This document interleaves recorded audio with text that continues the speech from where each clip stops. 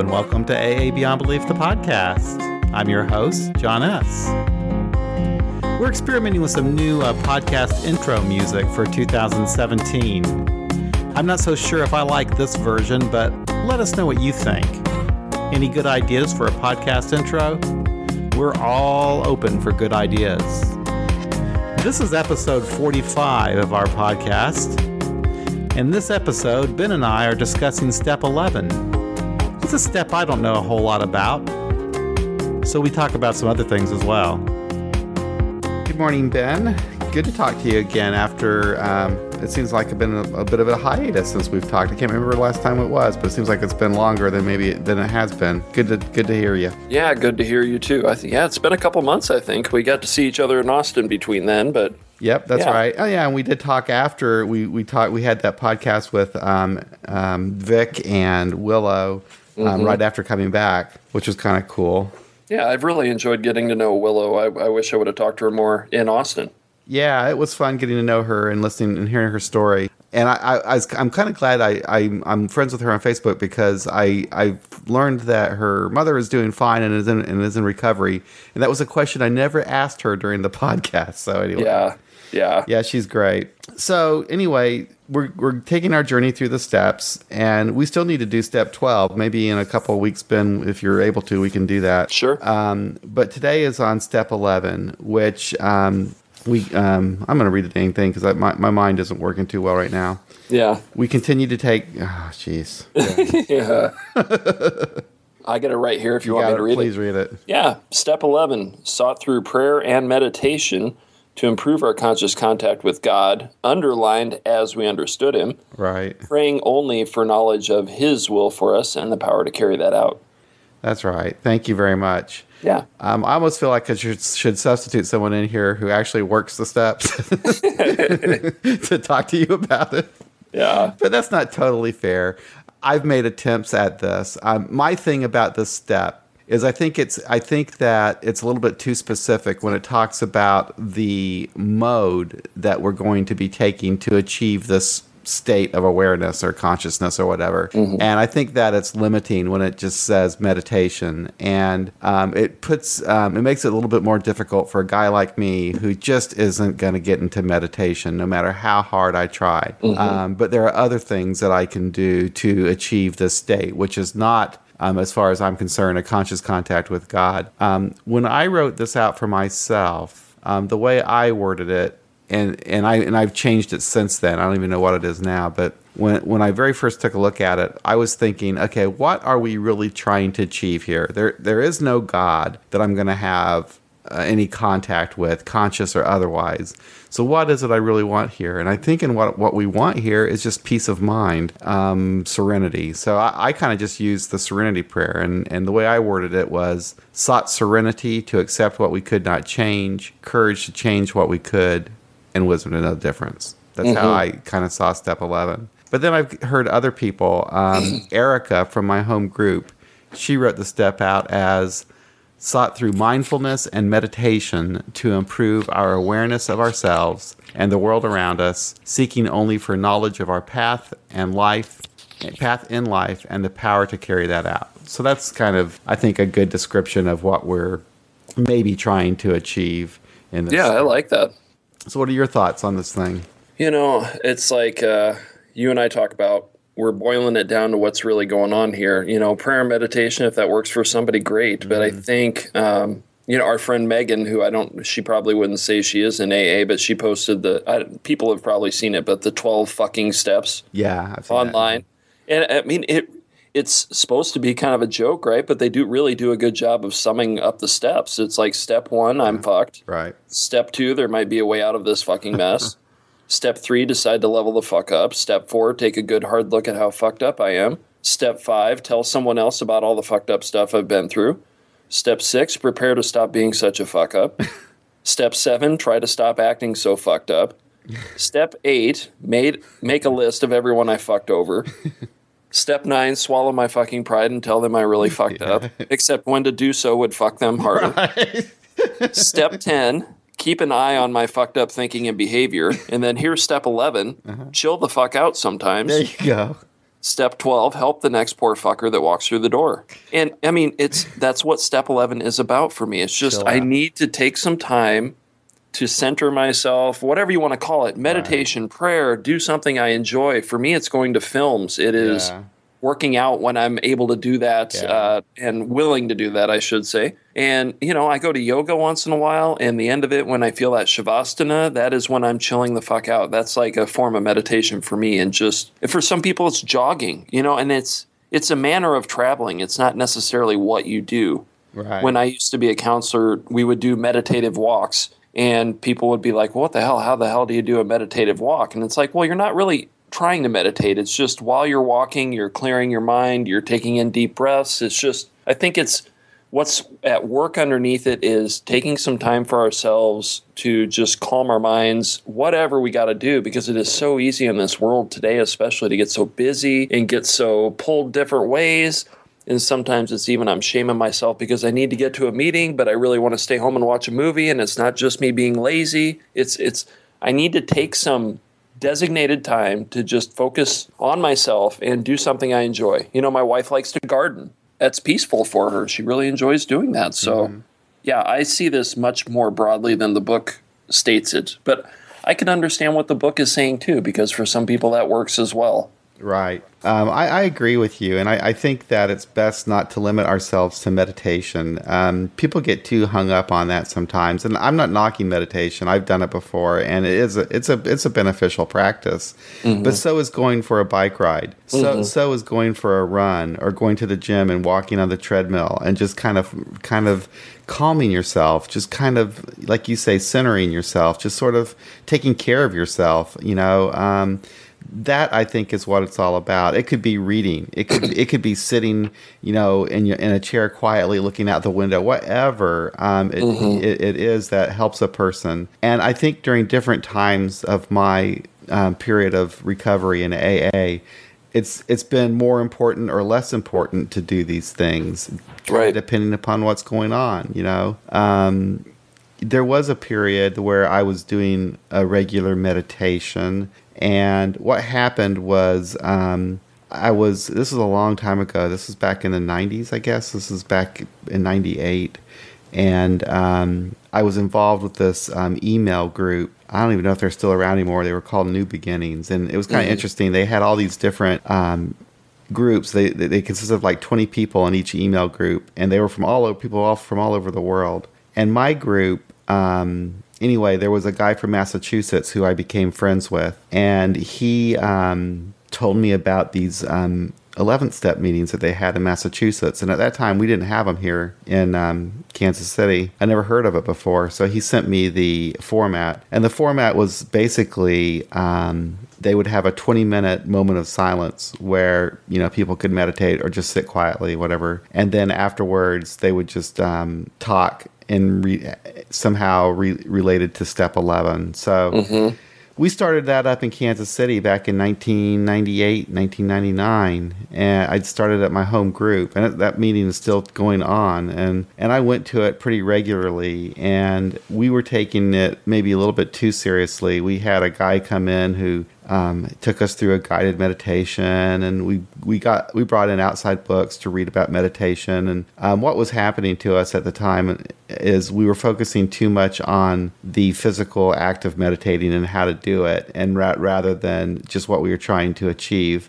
But from that experience, I have to say I did learn that actually that's what I learned. I learned that hey, it's not the meditating. It's whatever I'm trying to achieve here. And some people were trying to have their mind a blank when they meditated, and I just got to where I just wanted to relax and just kind of learn how to let my thoughts, not hold on to my thoughts. And that's kind of how I benefited from that. Is I would go there, every week, and for 20 minutes I'd sit and try to let my thoughts go by without trying to hold on to them. And then I got to where I was practicing that in my daily life.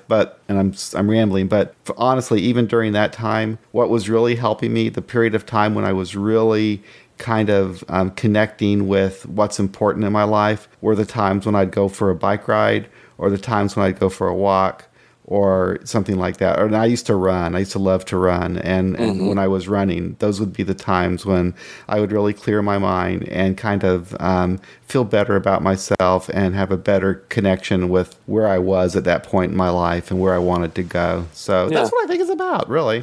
I do. And I think there's a point in recovery, for me at least, it has been, you kind of transcend whatever the text says or whatever the step specifically says, and you start to understand what's really going on. And it's like, for me, recovery started making a lot more sense. I've said this before on this podcast, but when I quit trying to look at the book like a textbook I needed to understand or do exactly like it said, and just more of like taking it into my nature and becoming, I don't know, more of a recovery mindset, I think, that transcends the book even. It's like, what's it really getting at? Like you said, what does this mean to me?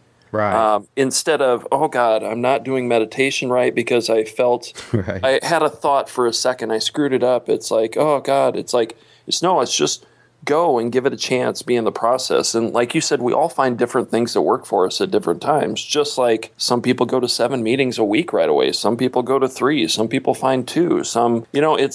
We're able to be more unique in this thing than we're allowed to be by that group think at times. And it's, I had a friend he just got done walking the Appalachian Trail this fall, and his sponsor, who's pretty rigid, he's really tired of his sponsor, but his sponsor was like, well, how the hell are you going to go to a meeting while you're out there? And he was like, well, the whole walk's a meeting, Right. The whole thing was this meditative thing for him that reconnected him to nature and himself. And he had a great time. And like, when he came back, he felt better than he had felt ever, and he didn't go to a meeting. Oh my gosh, because it's not necessarily about that. Yeah. So, boy, I'm tired of hearing about sponsors that are like that. What what's wrong with that guy? Why couldn't he just say, "Hey, that's wonderful. Tell me about your trip on the trail," and try to, God dang. I know. AA isn't supposed to be a prison. Yeah.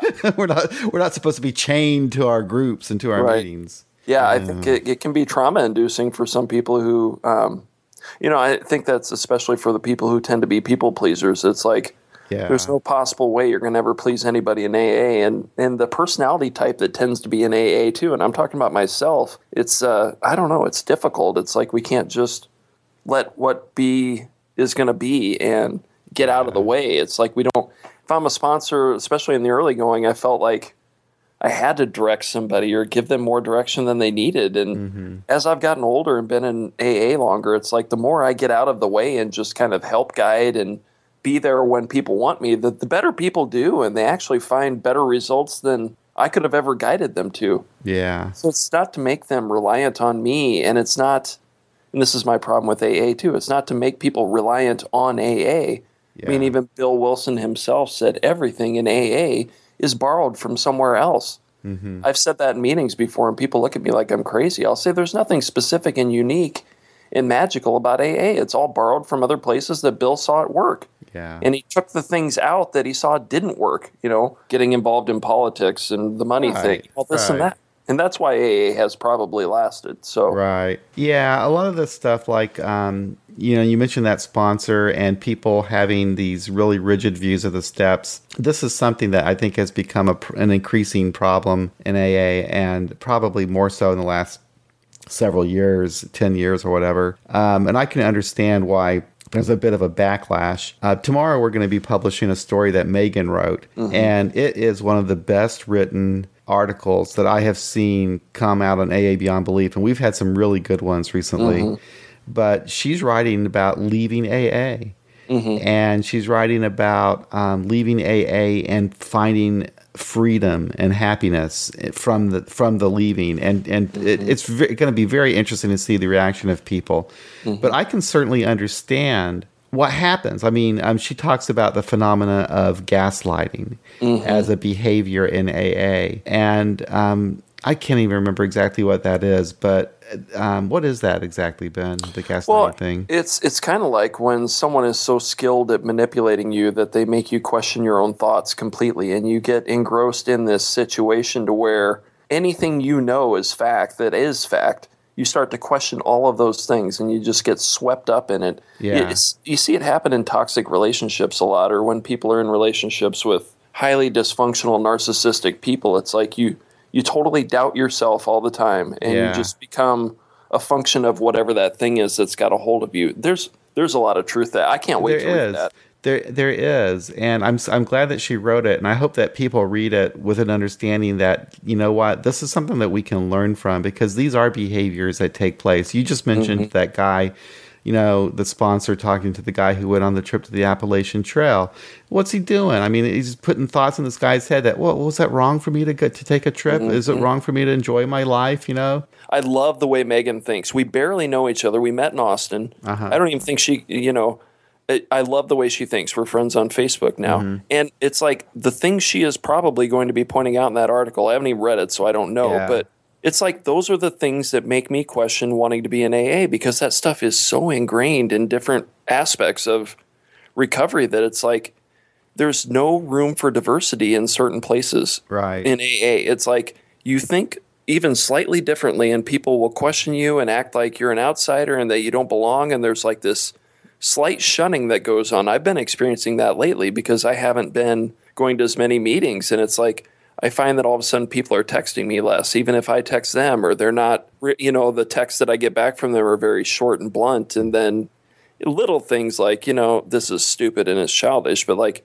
I post pictures of my daughter on Facebook and the people in AA that I don't see so often anymore, they used to like my stuff all the time and now they don't. And it's not like it bothers me, but I mean, it's just a sign of that. It's like if you're not completely 100% with us, you're dangerous, you know?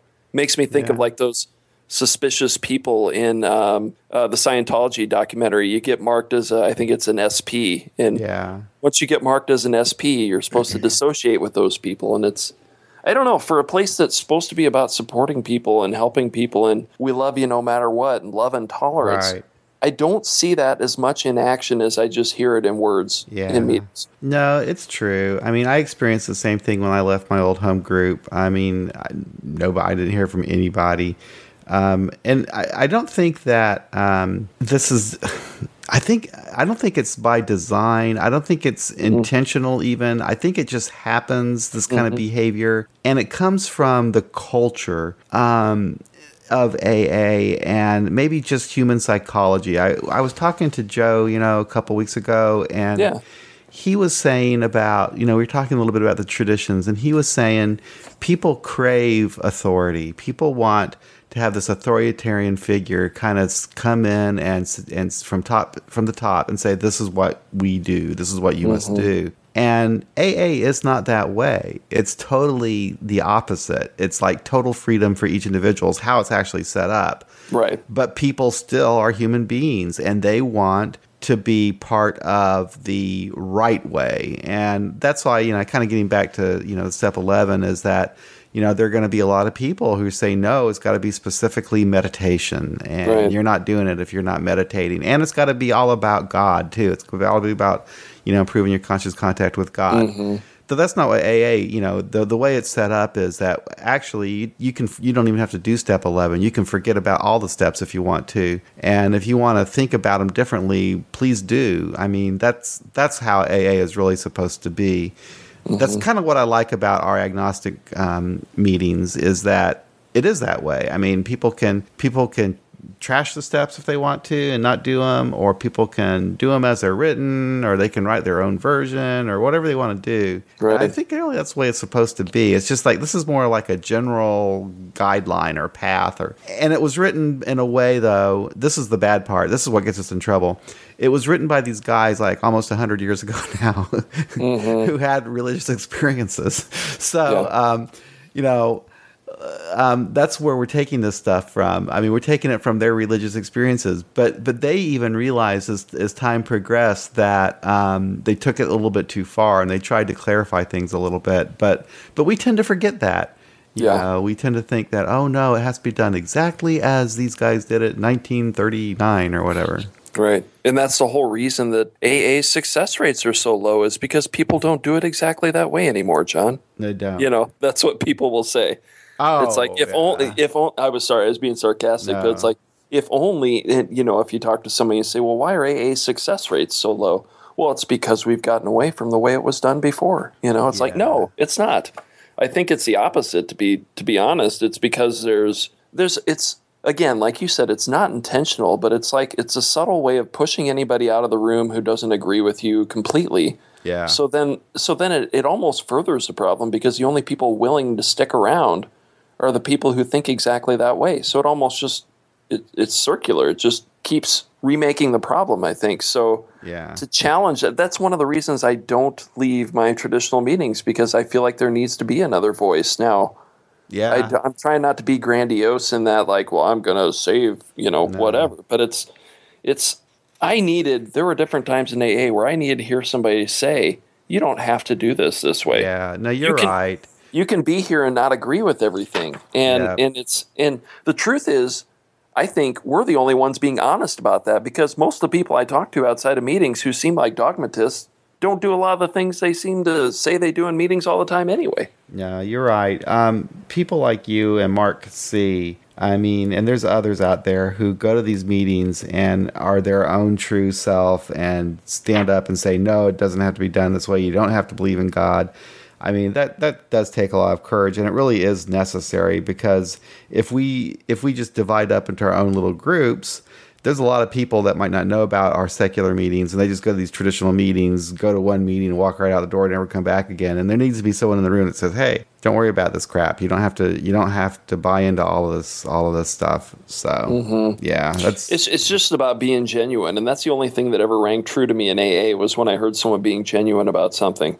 And it's still that way. Like, I don't care for any of the standard story. I've got the guy that's 75 in my home group who he repeats the same thing. Mm-hmm. It's like a track. It's every fourth meeting. It's the exact same thing, And I'm afraid we're all kind of destined to do that at a certain age. I know, I would. I try hard not to. I used to laugh at our P3, my old home group, and we had this guy who got sober like back in the 60s or whatever, really old as hell. This guy was just ancient, and he used to do the same thing, say the same story over and over and over again, and sometimes people would roll their eyes, and I say, just wait, eventually that's going to be us. I hope not, but yeah.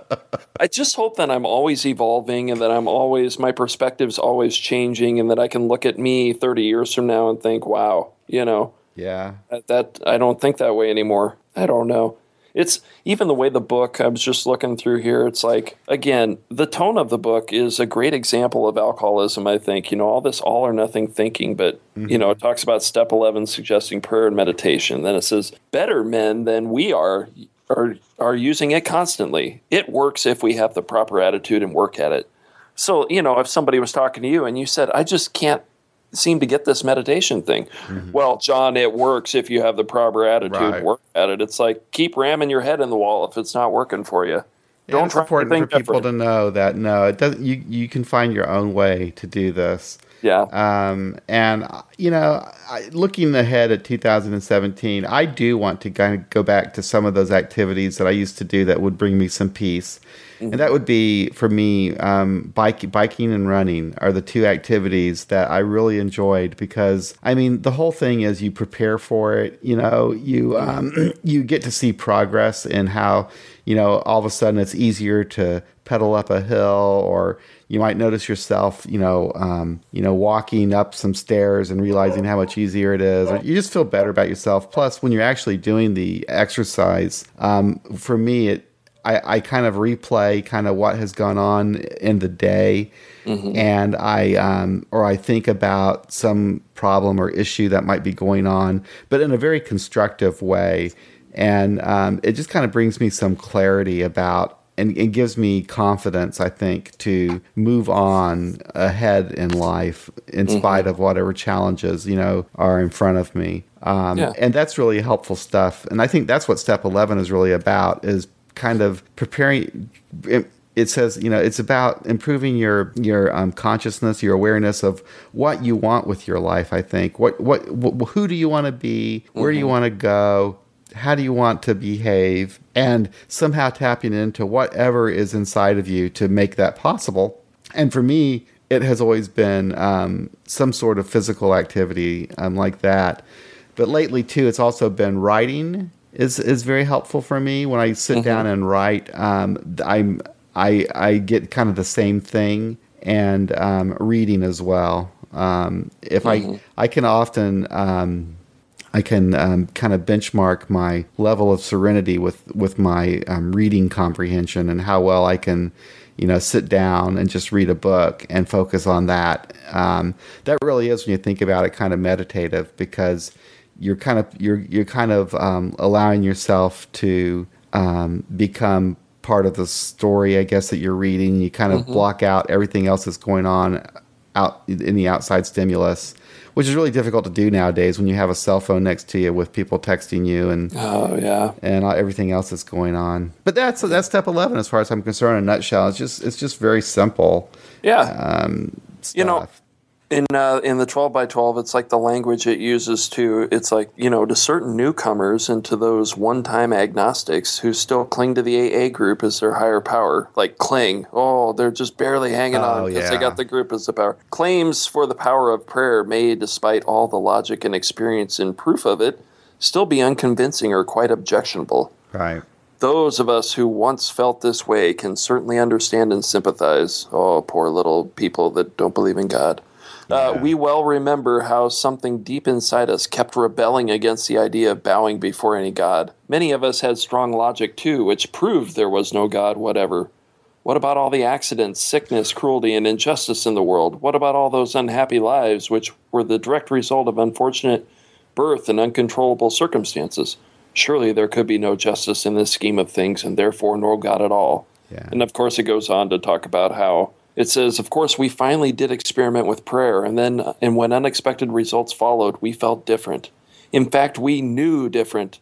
And then I wrote here, I go, no, we did feel different. Right. You had it right the first time. It's not necessarily that you know different. It's anytime somebody says, "Oh, atheists think they've proved there is no God," I don't know any atheists who claim that. That's so they just stupid. claim there's maybe not any proof that there is one. It's just right. It's idiotic to say that. I mean, I don't have any proof there's no God. I don't have any proof there's no Easter Bunny. I mean, it's ridiculous.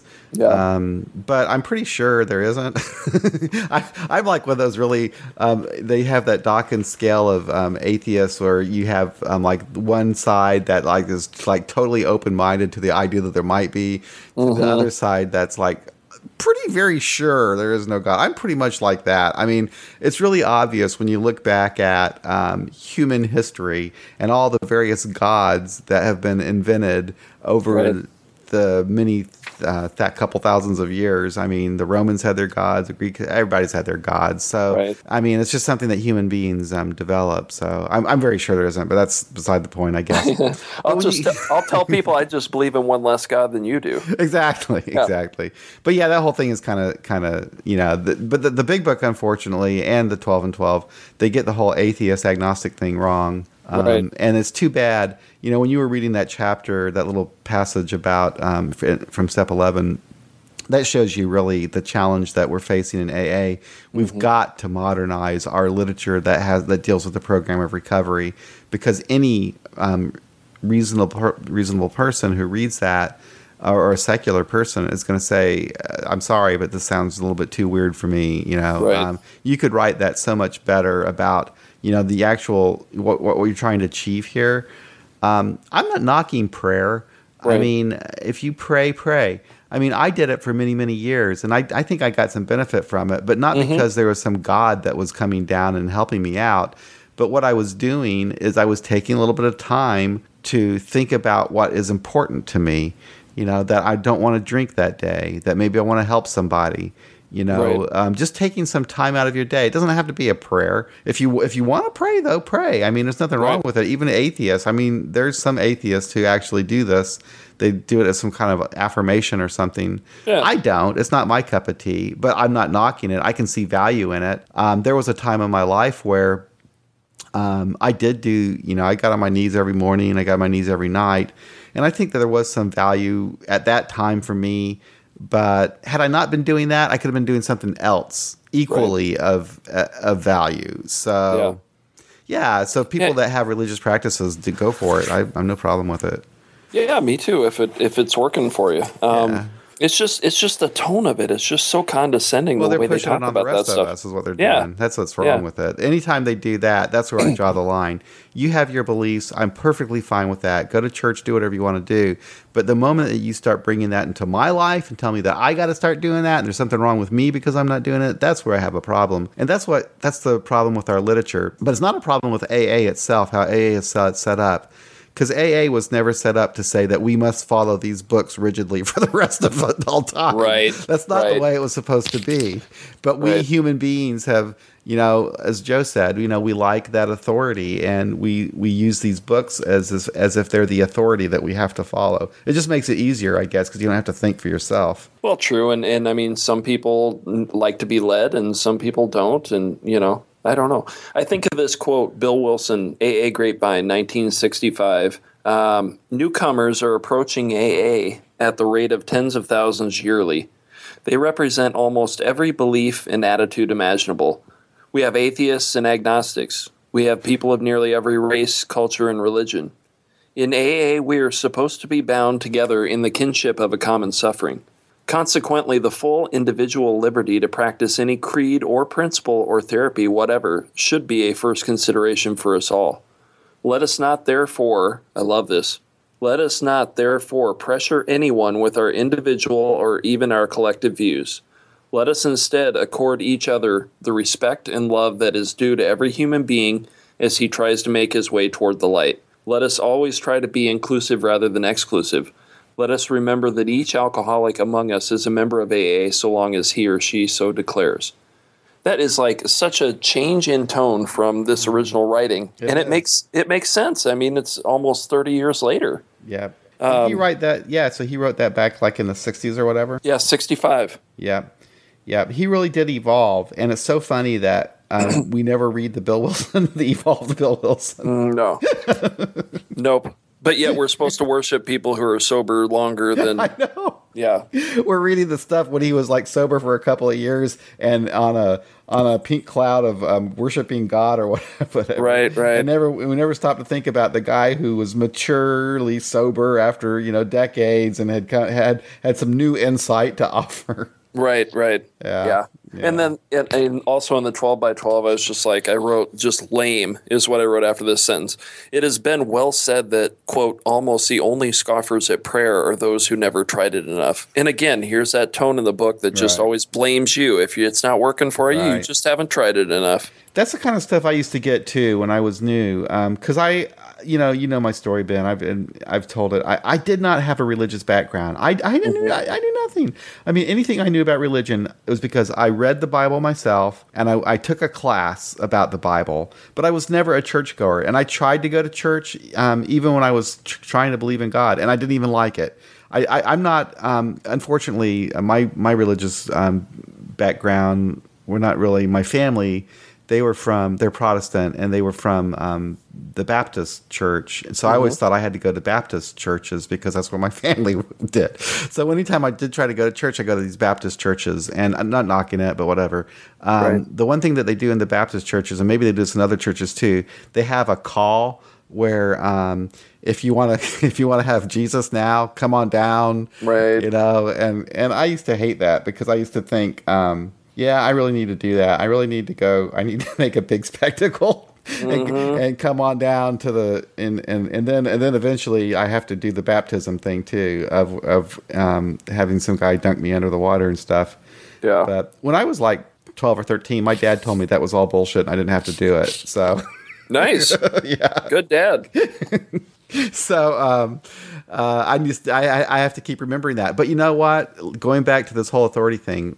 Even me at that time, and when I was doing that, Ben, I was seeking something because my life was sucked. I was my drinking was really out of control. My life was out of control, and I was looking for some answers. And I thought that religion might have those answers for me. And I was looking for some sort of authoritative, follow this path and you will be okay.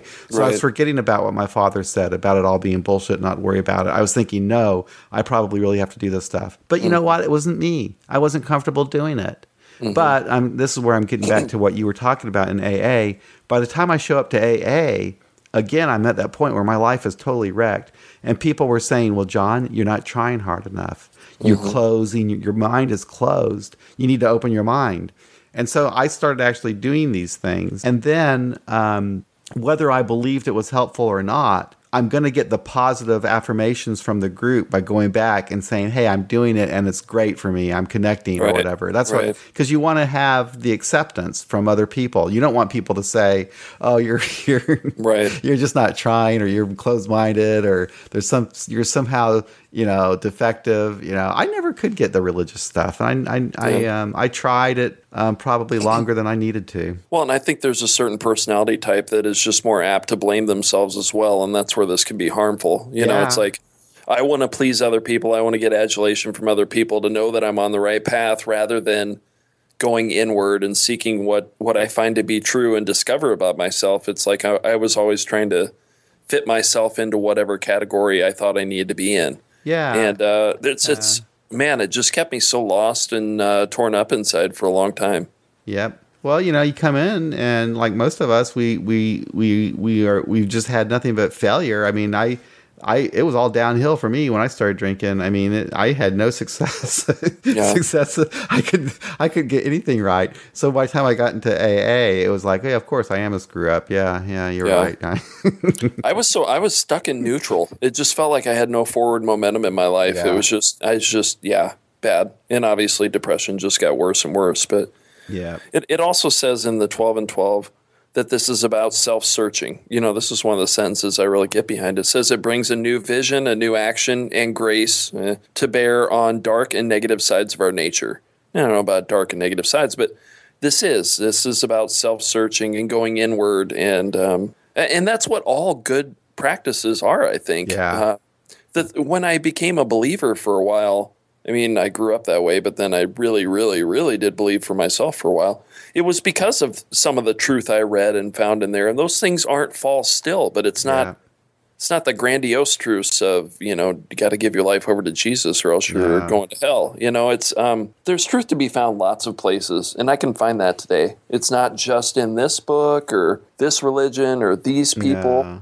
Because like Joe was saying and like you're saying, that was my false sense of self trying to find a place where I perfectly belonged.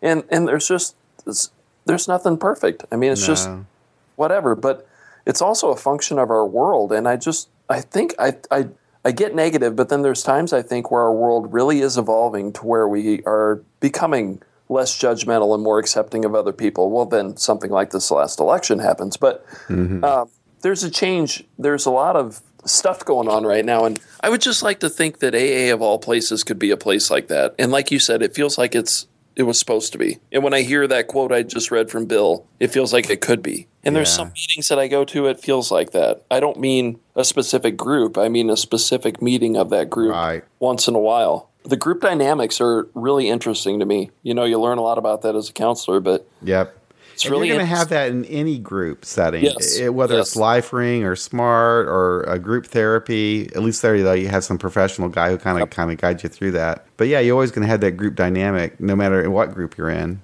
Yep. But it is kind of interesting, isn't it? How people kind of follow certain roles, or the group kind of becomes its own thing, I guess. Yeah, it's its own living, breathing organism. It's like. Well, I think you learn about family dynamics and dysfunctional family dynamics in counseling and therapy and stuff. And the way some AA groups function, it's very, very much like a dysfunctional family. It's like you don't dare talk about your feelings. You don't share what's really going on. You protect the group at all expense. Like, don't ever talk about anything negative. Those are all dysfunctional family cycles. Yeah. And let me tell you what, I experienced that over Christmas. Man, it was... with family? Oh, man, yeah. My mom is, she's pretty hardcore religious, and she doesn't see our granddaughter very often, so I think I have a resentment about that. And then when we do see her, all she does is passive-aggressively criticize our parenting all the time. And so this time I spoke up, and I just basically told her, I gave her feedback on it, and I said, I just don't care to hear that anymore. Yeah. And that was not good. I thought I did it pretty well, but then my brother was getting all defensive about it, and I don't know. It was the dysfunctional. Where I was going with that is for one person in any dysfunctional situation to get a little bit healthy is to threaten the balance of the dysfunction. And so it forces other people to have to take a look at themselves once something gets a little bit healthier in that system. Yeah. So for my family, it started when my dad passed away. I hate to say that, but with my dad was very controlling. He was very money driven. He was very power driven, but he was super insecure. And when he passed away, it was like, God, I hate to say this, it feels terrible, but it was like freedom for a lot of people from his tyranny of like judgment and putting you down all the time and trying to hold his thumb on you. And so that was where the healing began. And then I think me having a drinking problem and having to heal that, then I started getting better. And then, no one can just blame you as the fuck up. And then it's like the squeaky wheel gets the grease in a family, right? Yeah. So my mom's role was to always try and take care of my dad and be there when his life eventually fell apart from his drinking. And so now that he's gone, she's got to take a look at herself. But, we can run from that a lot of ways. And I think my mom uses religion to do that. And it's just, in some ways, we run for so long from looking at ourselves that when something, like I said, something gets healthy in a group, it challenges the comfort level of the rest of the group, because what people are really running from is really true growth. And I find that to be true in many AA groups. It's like people find a comfortable place to go and kind of stay the same person, but not drink. Yeah. And not drinking is good, but sometimes there's a lot more that needs to be dealt with. Yeah. And I kind of talked all over the place there, but I hope some of that at least made sense. So it does make sense. It's a threat to other people when people say things that aren't exactly true for them. Right. The sign of a person in more healthy recovery, in my opinion, is, well, that's true for that person, and that's great for them. I'm glad that's working for them. I know what works for me. Yeah. But instead, if it threatens them because it's like, holy shit, I might be wrong, it shows that your foundation of your recovery is kind of built on sand. And it's like to have that little thin, sandy bedrock shaken a little bit is to make the whole house of cards come down. Well, that's not necessarily true, but that's what it feels like. Well, that's what the dynamics for me in my old home group, because I think us atheists, we actually serve a really good purpose in AA, because we get to the point where, especially those of us who were not atheists or didn't realize we were atheists or whatever and just kind of went with the deal, but then all of a sudden change where you become like, wow, I cannot buy that kind of crap anymore. So, but the group doesn't like hearing that. They don't like hearing that, oh, I've changed, or I don't believe like that. And they close their mind to my new perception. They don't like hearing that new information. They like the old stuff. And that's the dysfunctional dynamics of the group, is they try to keep you in, they want to keep you from having your new thoughts, and maybe that's not even intentional, but they want to keep you from being someone different than from what the rest of the group accepts as being the norm. Now, my friend who I started this group with, Jim, he's been a lifelong atheist his entire life. He came into AA knowing he was an atheist, so he was always able to kind of deal with all of this kind of crap and be who he was, and it was fine. But me, I was completely different. I came in there and I was talking all that talk, and then all of a sudden shifted. And they don't like to see that. People don't like to see that change when you go against something that, and maybe that's kind of like what you're describing too. It's just that, and to me that was me being healthy. That was me being, but it's the dangerous thing about it is it's anti-growth. And like, if there's one thing we learn in AA, it's about constantly growing. And I think most people can agree that as a person in recovery, you're always learning and changing and growing. But the reaction to that when people continue to grow and maybe even grow outside AA or past AA is it's based on fear. It's like, oh crap, I might not be doing something right. To the group. You know what I mean? Yeah. And it's I don't know. It's anti-recovery to me. And I agree with you that it's not intentional. It's kind of pathological, but I don't think it's intentional. No. But it's what happens. And that's why I think it's created this streamlined idea of AA, that rigid fundamental AA that just, it tends to finally wear on people who don't think that way, and then you end up leaving. Yeah. And I just hope that people know that even if you do leave AA, or ideally, I'd like to think you don't have to, right? But even if you do, it doesn't mean you have to equate it with drinking, you know? but we get told over and over, scare the hell out of you all the time. Like, well, you're either going to end up here in AA, dead, or institutions, jail. It's like, no, there are other options, right? Yep, there are, absolutely. And, you don't have to limit yourself to just AA anyway. Do whatever a person needs to do. That's another thing weird, is that we sometimes get locked into, like, we're in this camp. Like, I'm in the AA camp. Right. And this is me, my beliefs, and so this is all I do. But wait a second. Why don't you go to SMART meetings? Why don't you go to LifeRing? Why don't you go to therapy as an addition to that? There's other things you can do. Just because you go to AA doesn't mean that's the only thing that you do. But again, it always goes back to our literature, because the people always reference this as the authority, and you don't want to do anything else but that. So yeah, and it's crazy. And I've never, I remember sometime when someone asked me, well, are you a member of AA or not? And I go, well, I've never really thought of it that way. I think of AA as a place I go. Yeah. It's part of me helping take care of myself. I don't know. There's no real membership, right? You either attend and you decide to go or not. You're a member if you say you are. Right. Right. Yeah. He's basically saying, are you going to follow the party line or not? Yes. Yep, for sure. But you're right. It's like, if you're going to be a Republican or a Democrat or something, then you have certain beliefs, or you have certain, fundamental, the party platform. But no, AA really isn't like that. You don't have to follow the party line. You don't have to follow the platform to be a member. Well, and people want to be able to define you, right? They want to think, well, if you're an AA, even outside of AA, I've had people who say, oh, you go to AA, oh, God, you must think this and think this and think. No, I don't actually. Mm-mm. Or my brother, who's all of a sudden becoming really conservative, he thinks if I say anything that sounds liberal at all, that means I want to hand out food stamps to everybody on the street. And, it's like you can't just, he can't just think that, no, I feel this way about this thing and I feel this way about another thing. Yeah. Oh, that doesn't fit with this and that. It's just, it's frustrating. But Joe said, we like to have things fit into a box. And to me, that's the broken thinking. To me, that's at the core of alcoholism and addiction. It's like not being able to deal with the gray areas. It's, that frustration level. Yeah. So we can wrap this up, the step 11 thing, and maybe we can talk about the coming year and what we might like to do for future podcasts. But I don't know. We were talking about the traditions and doing some of that. We can do that. But I really like the idea of examining some of these little things, little issues in AA, like singleness of purpose would be a good thing to examine. What are you thinking? Yeah.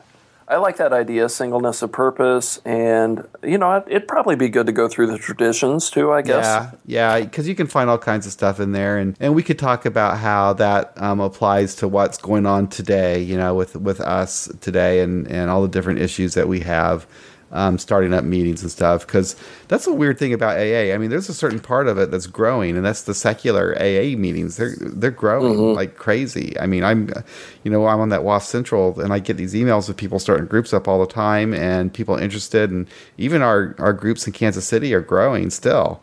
So this is a growing thing, whereas the rest of AA isn't. So we have some interesting challenges, I think, and how do we as secular people apply these traditions, and all these newcomers that are coming into the program where, like our group, they know nothing about the big book. Right. And that's going to be really interesting to see. Like, eventually we're going to have a large population of people in Kansas City, Alcoholics Anonymous, who have no reverence for the big book. Yeah.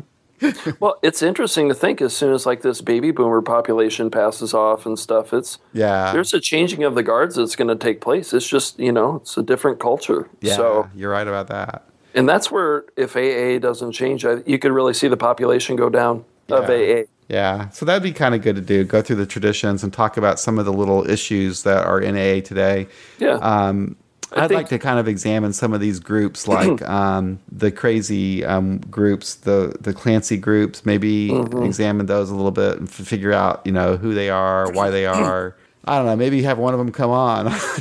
Yeah, I think it maybe be fun too to do like we could even post something on the Facebook groups about slogans in AA, the different slogans, which are good ones, which are bad ones, and just talk about them. What are they really saying? What's good about it? What's bad about it? Yep. Yeah, we have a limitless pool of topics that we can explore. Thank you, AA, for that. Yeah. Oh, for sure. Well, it's been a lot of fun doing these podcasts, I have to say. Sometimes I think, boy, am I just getting, I mean, I feel like I'm self-promoting sometimes. I'll do a podcast and I post it all over Facebook. But you know what? People do enjoy these things. I enjoy doing them. I love talking to you, Ben. So, if it's something I enjoy and if other people are getting some benefit from it, I'm going to keep doing it. Oh, I enjoy it so much, and it sounds so arrogant, and I've said it to you before, but I'll take the dogs for a walk and I'll listen to our podcast. Yeah. And I don't really feel like I'm even listening to us. And somebody is starting an agnostic atheist meeting in town here next week. And, I'll probably go to it, but like, I don't always have access to an agnostic atheist meeting. So listening to this podcast back, like I really do. I forget I'm even listening to us, and it's good. And I go back and then I think, like you say too, I'm like, God, I repeat myself a lot. But then I have to think to myself, not everybody's listening to the same step podcast in a row or has listened to all of them either. So right. I don't know. It's good having all of that stuff out there, and people are finding it. People are searching for something that'll help them that isn't so rigid and religious and so forth. So these are good things that we do. But that's interesting. Someone's starting a group in Lincoln. Yeah. Yes. That's really good news. I hesitate to talk about it. I've been invited to be more involved in it, but I just with our baby and stuff, I don't want to commit because I don't want to not back out. I don't want to. So I'll probably go when I can, and Do you know anything about it? What's it going to be called, or? I'm not sure. I know where it's going to be. It's going to be at a treatment center in town. Oh, really? Yeah, and they want 2 points of contact. So this person is reaching out for somebody else to be the second point of contact. And I don't know. Yeah, it'll see. I hesitate to say more, but we'll see. That's fine. Hopefully it takes off and goes well. Yeah. I have no idea the format. I have no idea what they're shooting for, but... Well, it sounds like... I bet you that I'm saying this. It sounds like Lincoln is like really conservative with AA and stuff like that from just talking to you. But I think it's kind of like that in Kansas City. On the Kansas side, it's so weird. On the Kansas side, it's like I think much more conservative, probably more like Lincoln than it is on the Missouri side. Yeah. But, I mean, there's some laid back meetings, and I have to be careful. I haven't gone to that many midweek evening meetings because my schedule, the way it's worked out, noon meetings have worked out well for me, and that tends to be a lot of older retired people. So that would make sense too. But man, I went back to my old home group last week, and it wasn't as bad as I anticipated it to be, but it was still, I don't know. It's just, I'm not feeling it that much. Did you say that the Fox Hall group closed down in Lincoln? It did. Last I knew, the numbers kept dwindling down. And Isn't that interesting? Yeah, it is. And I know the other meeting that's going on at this very time right now, too, that I find very rigid, but I have quite a few friends that go to. Their numbers are really dwindling, too, and it's less than it even is seasonally each year. So I don't know. Maybe the changing dynamics of culture will just demand that slow incremental change of AA that, maybe if AA does change, like, not that we'll take credit for it, but I mean, maybe it's just a natural evolving that's going on, and we think we're pushing this thing, but we're not really. It's just we are an example of the change. Yeah, I don't know. Yeah, you're right. It's more like it's a current, and we just happen to be in it. Yeah, not necessarily really. It just would happen with or without us anyway. It's just kind of happening. Because I always had these agnostic groups for... since 1975. Right. But now it's because it's just like a perfect storm. You have the internet where we're able to get information and share information and connect with other people and organize. Right. Well, it's like, you ever read the book Freakonomics? I know. I've not read the book, but I've read a lot of the articles they were doing, like, I think it was in the New York Times or something, the guy had for a long time. Yeah. Right. It's like so many things. Like one of the stories in there is talking about how abortion basically was the number one reason that the crime rate went down when it went down, because there was a drastic drop in the crime rate in, I can't remember, like the 70s or whatever. And it was perfectly correlated with when abortion became legalized. And so all these groups everywhere wanted to, and I'm not saying it was all because abortion was legalized, but all these groups wanted to say, like the cops wanted to say it's because we're doing a better job of policing, the lawmakers want to do this, so, you know, and it's like everybody wants to jump and grab to be the reason for why it's changing. And the number one thing it was attributed to was a lot of the kids who maybe weren't going to be cared for weren't being born. Isn't that interesting? And, you know, again, I'm not trying to stir up controversy. I don't necessarily believe in, you know, that kind of Minority Report type stuff, but it's interesting. It's interesting. We all want to take credit for something that maybe would have happened without us. But I do think that this whole, I'm done calling it a movement. Me too. This whole awareness that it just gives people the permission to stay in AA and think differently. And it reinforces that people have the permission to start any damn meeting they want. Yeah. And if that's all this is, fine. I mean, the stuff in Austin and getting big about and grandiose about stuff, I mean, that stuff kind of bores me, to be honest. Yeah, but, me too. I'm done with that. It's just, we have the permission. You can think however you want. You don't, I mean, like I said it once, we're just being honest about it. There's been people who've thought this way in AA for a long time. Yeah.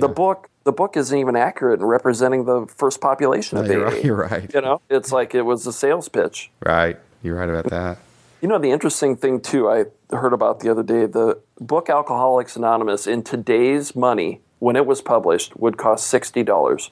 I know. That's crazy. Can you imagine? I mean, that's a lot of money. It is, especially when you're down and out. Yeah, yep. $60 is a lot of money for a book. Yeah, it's crazy. I heard that too. I thought, because you never really stopped to think about what money was worth like back in the 30s, but it was drastically different. I mean, you could go like with a 50-cent piece, you could buy your groceries almost. It was anyway.